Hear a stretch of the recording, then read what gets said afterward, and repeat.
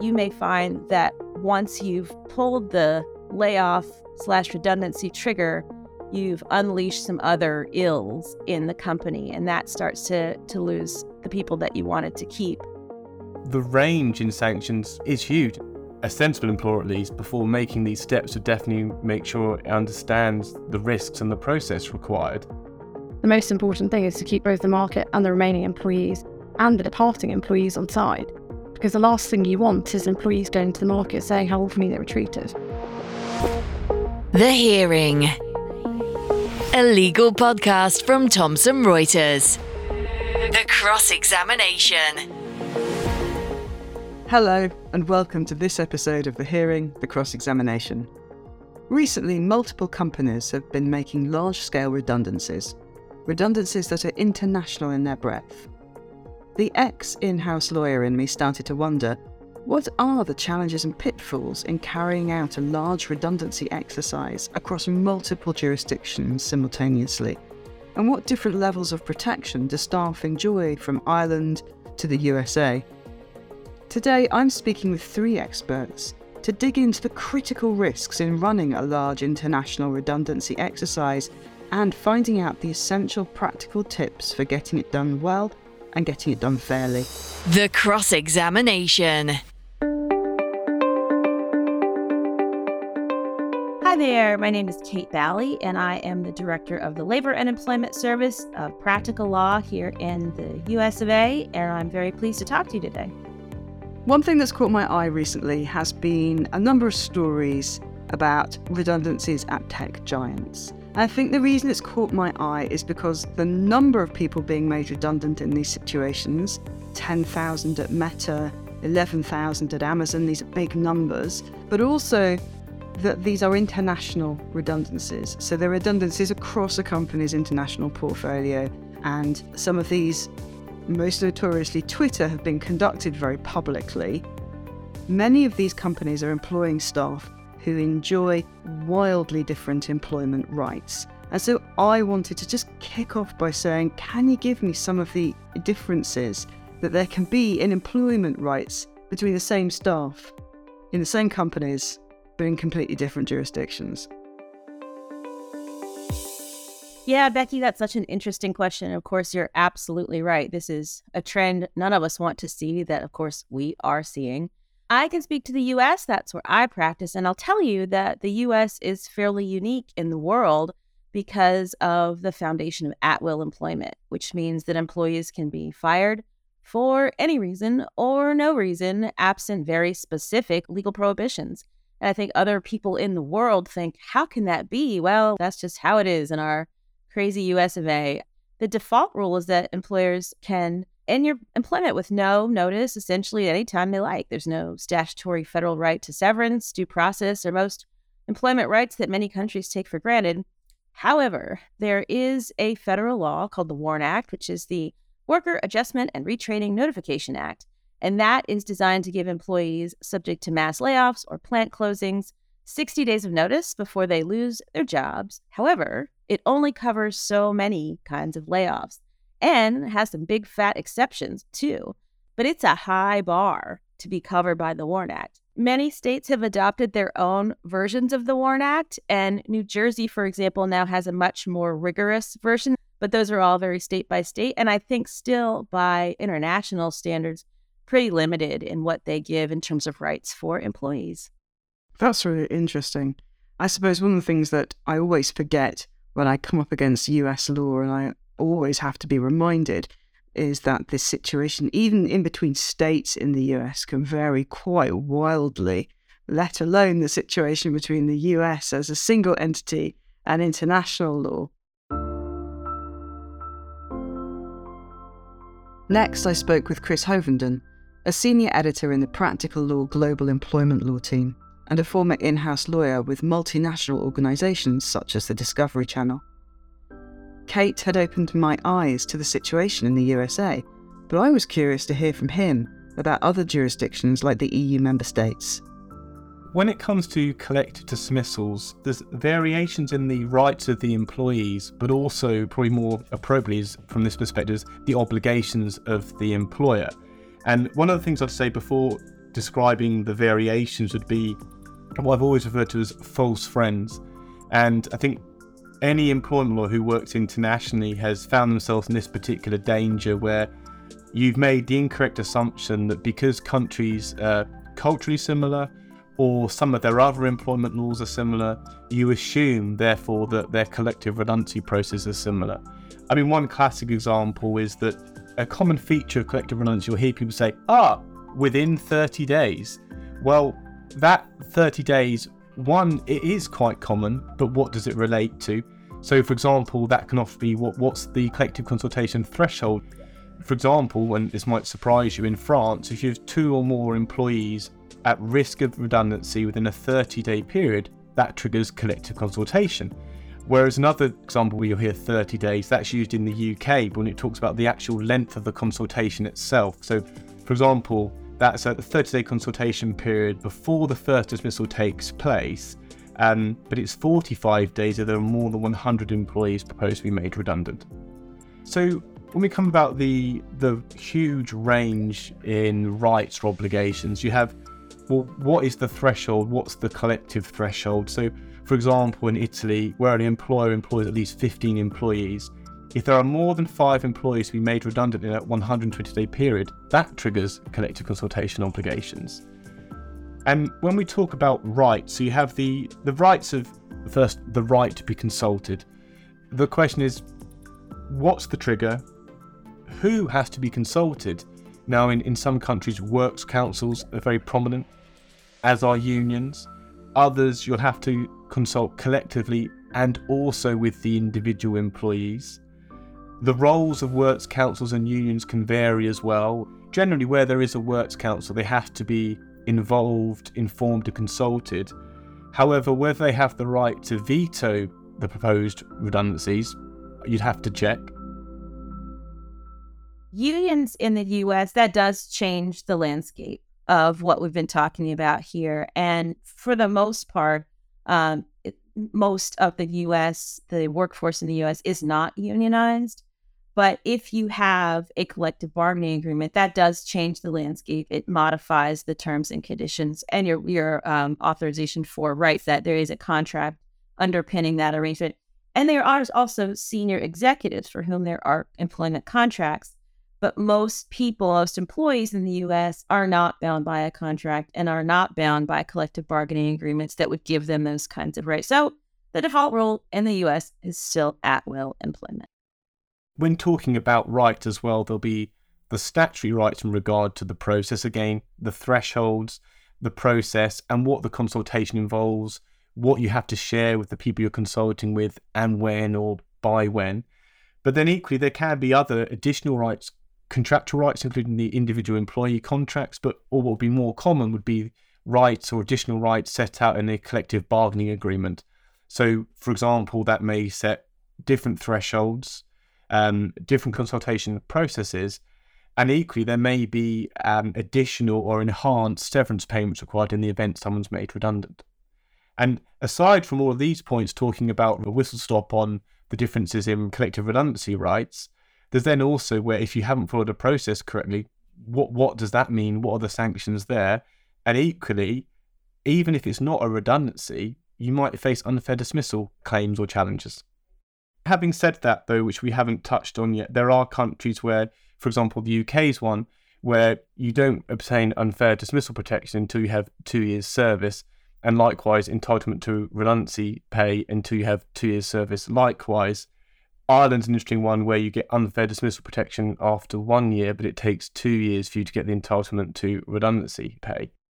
I see now why it's so critical. So what we have, if I can kind of précis, I think, what is going on is when you have these very, very large international redundancies, you are not only dealing with very, very different redundancy regimes across different countries, and they can be as different as in some parts of America, you can just terminate somebody, that's it, they have to go almost immediately. There's no consultation period where you have to talk to anybody about it or review it in any particular way, that's it, they're just gone. And then you will have other jurisdictions, particularly places in Europe, where you have to go through lengthy consultation periods that can take a month or more. They'll have to be approved by employee representative bodies before they're allowed to do it. Yes. And everything in between. And that you'll have to get it right in every single jurisdiction. You're right, because that in-between is vast as well. So, and it also that itself can impact how long the process takes. So imagine there is no Works Council, there is no union. You're very likely to have to elect employee representatives to represent the employees and follow a process with those representatives. And often, even when there's a collective consultation, you're still required to consult individually with the employees as well. In addition to that, often before terminating the employees, if that's what the resolution is, you still then have to notify the authorities, and they themselves can then sometimes refuse or review the process as well. I mean, we've barely scraped the surface, really, because there's so much more to it than that. But high level, it's the mass variation across the different territories. And we haven't really, again, those are obligations of the employer rather than the rights of the employee. And then the question is, well, what happens if an employer doesn't comply with the process? That was my next question. What happens if you think you can just terminate everybody at will because that's what you're used to in America, and it turns out you've got staff in Ireland and France? Well, I suppose it's twofold. It's not only whether you think you can. The other issue which sort of gets you to the same end game is where you don't think you can, but you think you followed a fair process.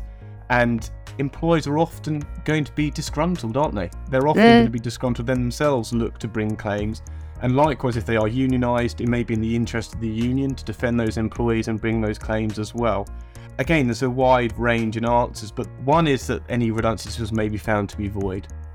There is a chance that individuals might be able to bring unfair dismissal claims due to a flawed process. But then there can be punishments to the employer which may be criminal, and with criminal fines, sometimes penal sanctions as well. So I just want to clarify there, because it's very interesting to me that the span of sanctions seems incredibly wide. Everything from nothing at all, because it's an at-will contract and it doesn't matter what you do, all the way through fines to presumably the redundancy exercise being found to be void, so nobody is redundant and they'll presumably have a wages claim. Unfair dismissal again, which will just be you'll have to pay out a bunch of money as a result of the unfair dismissal claim being successful, if it is, all the way through to criminal sanctions and particularly penal sanctions. We could just talk through the span of that, because that seems amazing.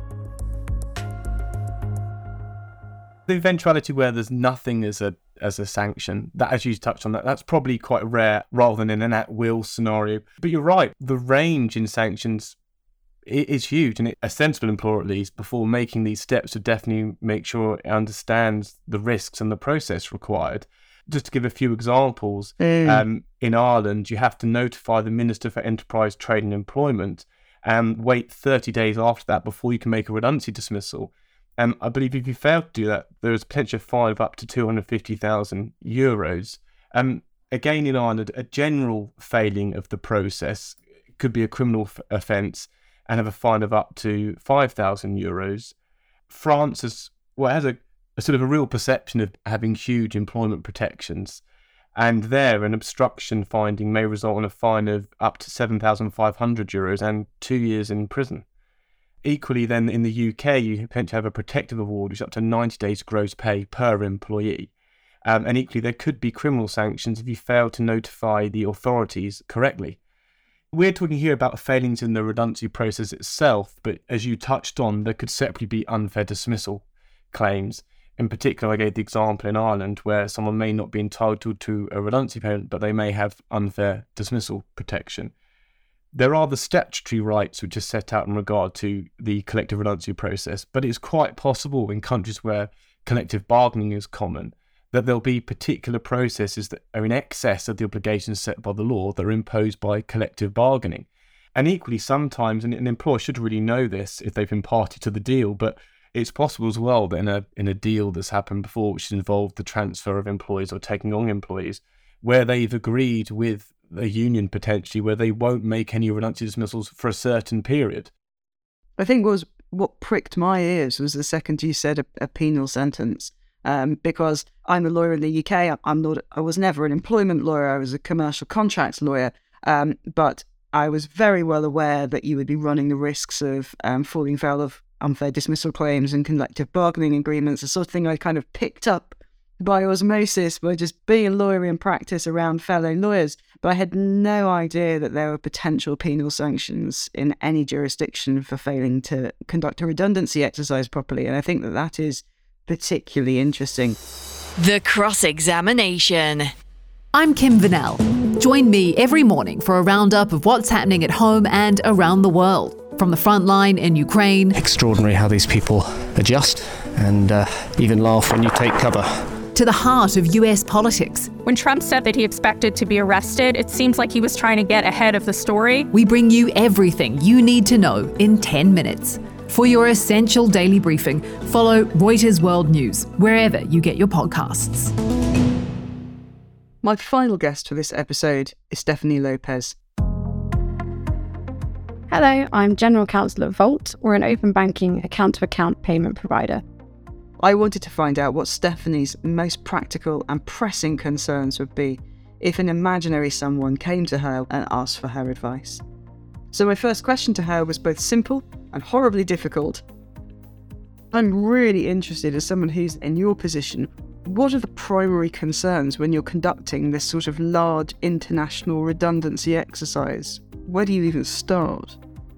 I think probably people are going to expect me to say, well, with the law. I think it's a PR exercise, both internally and externally. I think it's important that you keep the employees that will remain on side, but also to the market.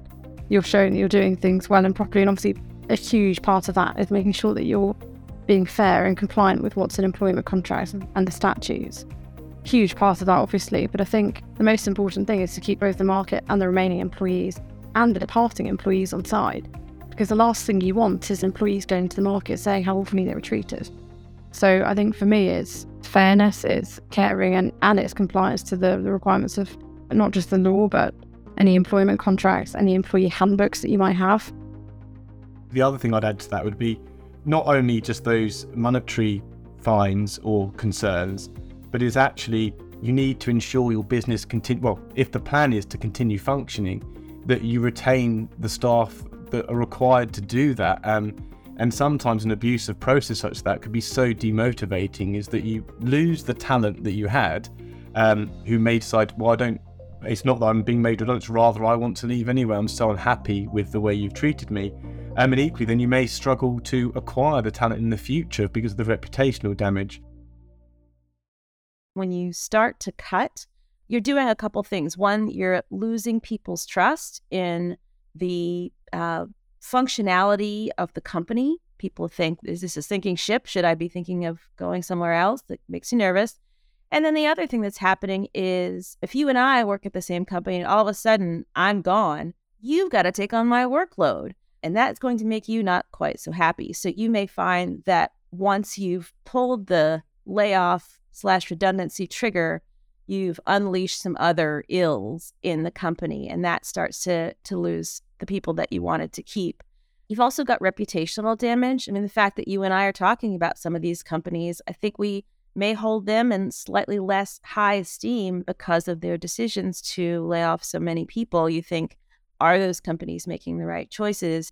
Do they have the right leadership making those good choices? Who knows?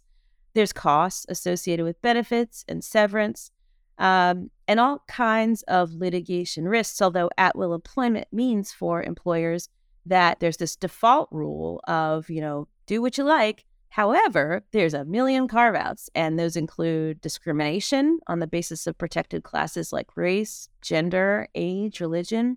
There's whistleblower claims. Maybe somebody had said, no, I've got a concern about the company maybe violating laws, and that person was part of the group. That person might come along and say, this was retaliation, and then you've got a lawsuit there. Wage claims. Wage laws in the U.S. are very complicated. It's pretty easy to get them wrong, and you may find people who were like, well, I don't really want to sue about it. Once they've been laid off, that calculus becomes a little different. So those are some of the kinds of concerns to consider. I'd like to pick up your point about morale in a slightly different way, because I think you're absolutely right, of course. There's a huge morale issue for the people left behind. I have worked at places where there have been redundancy exercises and lost colleagues. But one of the things that I noticed over the course, particularly over the Twitter layoffs, and I think it's because it felt very much that the veil of how these things are usually conducted was absolutely peeled back. Because if you were reading Twitter at the time of the layoffs, it seemed almost as if you were getting a real-time blow-by-blow account from both the management when Elon Musk was tweeting and the staff who had just been laid off were tweeting. And so for me, that was particularly eye-opening. I felt that I had an insight into this process, a process which I, as a lawyer, felt probably hadn't been checked by a lawyer, if I'm honest, but an insight into a process that I didn't normally get to see. And I think that was very interesting to me because it also appeared to be an insight into a process that obviously nobody else normally got to see. But the upshot of that was that I saw time and time again American Twitter users being completely surprised that, say, their counterparts in Ireland, Germany, France, the UK had a very great deal of employment protection compared to what they had. And it was almost that the very public way it was done and that it happened meant that the veil was completely lifted for some people who presumably had just assumed that everybody was on an at-will employment and that was completely normal and natural. So my question is, are people in the US suddenly looking around at the rest of the world, realising that what they might have accepted as perfectly normal and natural, an at-will employment, is completely unusual, and that other people in, say, France or Germany have far more rights than they do? What's been the response to that, do you think? Yeah, Becky, that's such an interesting question. I think that Americans tend to be pretty America-oriented, to be honest. We are a inward-looking bunch. So I don't get the sense that there's a lot of focus on international rights.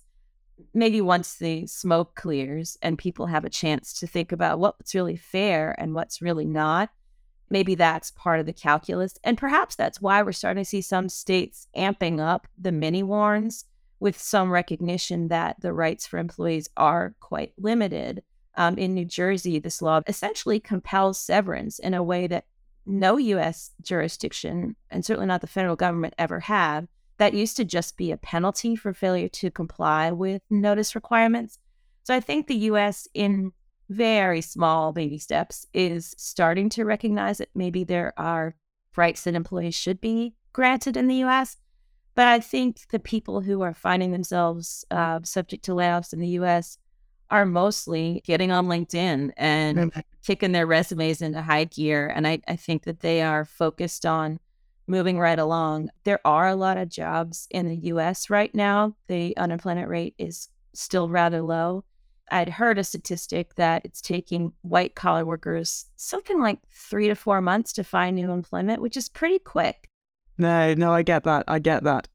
Twitter was doing something in addition to making people redundant in a variety of very interesting and some might say off-the-cuff ways. But the other thing that it was doing at that time was that it was changing the rules and expectations quite quickly in a number of other places in the working relationship between the staff. Various emails and messages were sent out by Elon Musk setting out new expected ways of working, immediately shutting down a home working agreement that had been formally put in place a couple of years before, and that sort of thing. And so the other question that I wanted to talk about was, what other considerations are there, again with that international lens, where you want to very, very rapidly change the terms of working, and how is that best done? Yeah, I think Elon's famous email, wasn't it, was if you have the ability to get to an office but don't, resignation accepted.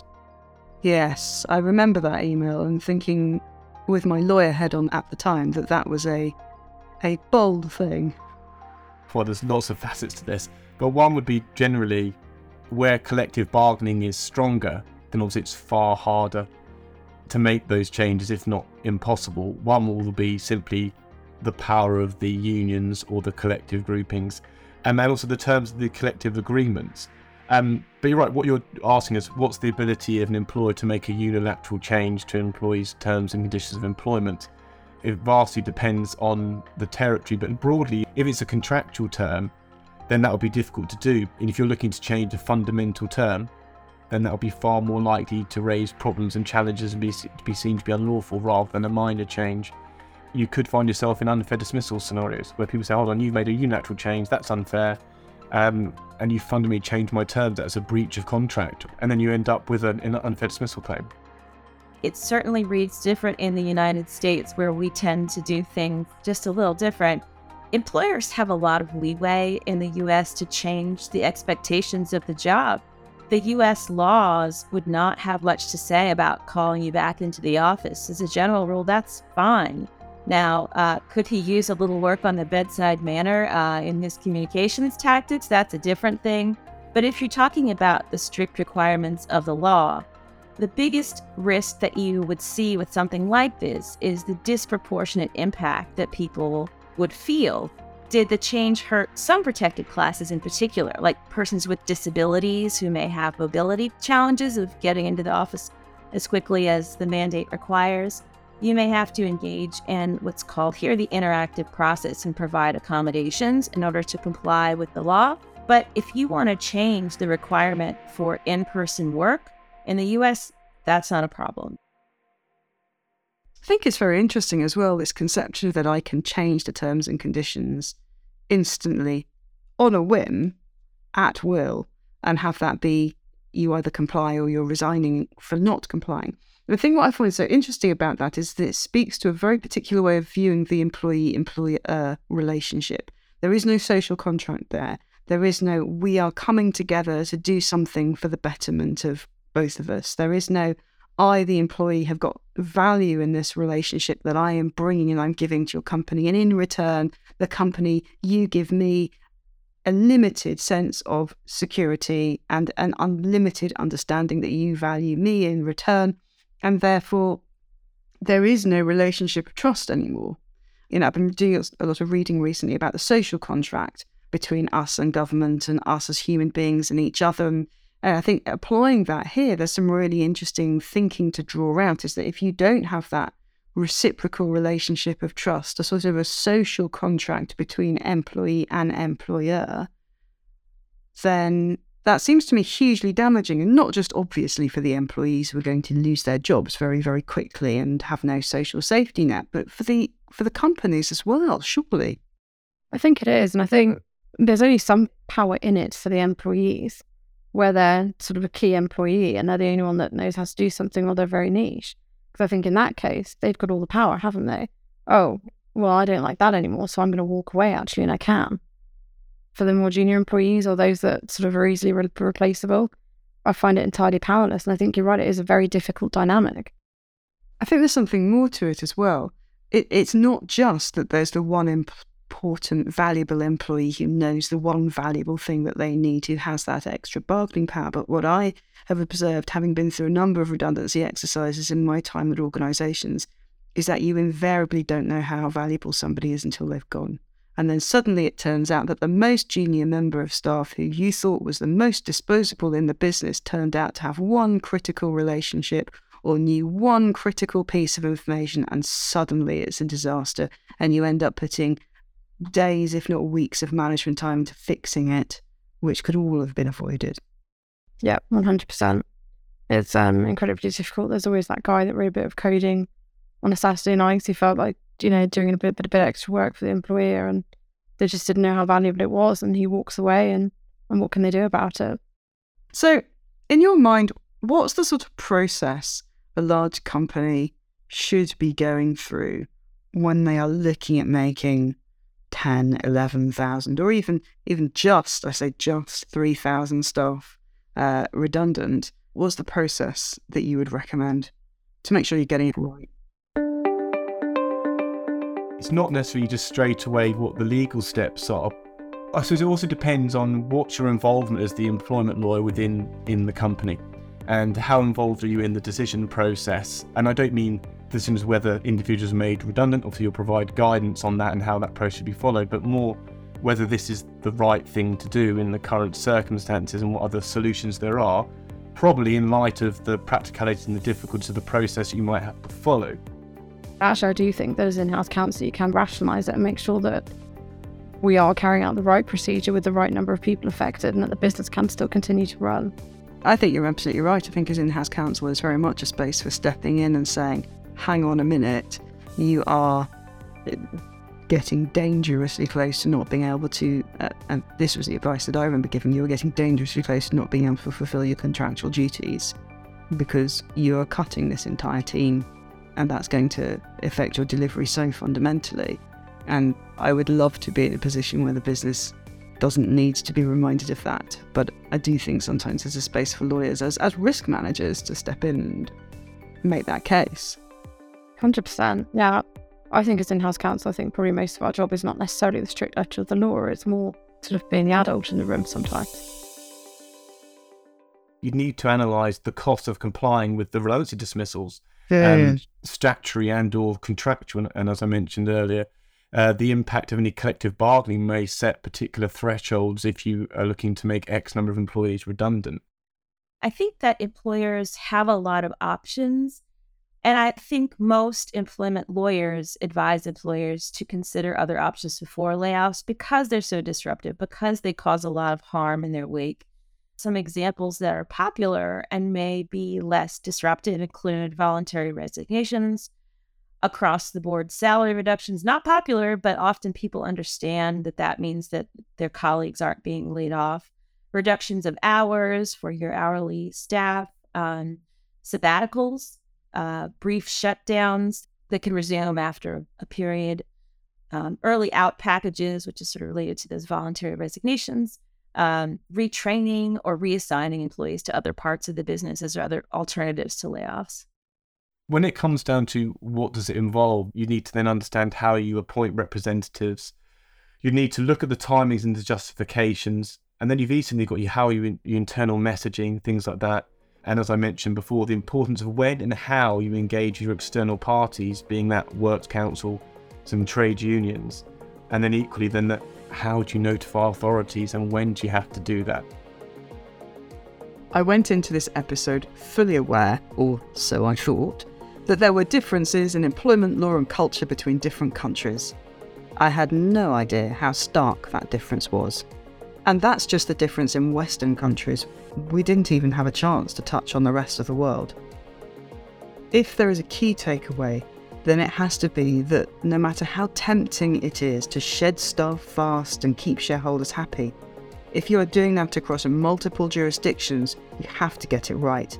And of course, always treat the process and the people with respect. Thank you to my guests for sharing their expertise so generously, and thank you for listening to this episode of The Hearing, The Cross-Examination. If you enjoyed this, then please do like and subscribe so you don't miss future episodes. And if you have any questions or comments about what you have heard, then please email us at thehearing@thomsonreuters.com. I've been your host, Becky Annison. Goodbye. The Hearing, The Cross-Examination, a legal podcast from Thomson Reuters. To find out more, go to tr.com/The Hearing or subscribe via iTunes, Spotify, or wherever you get your podcasts.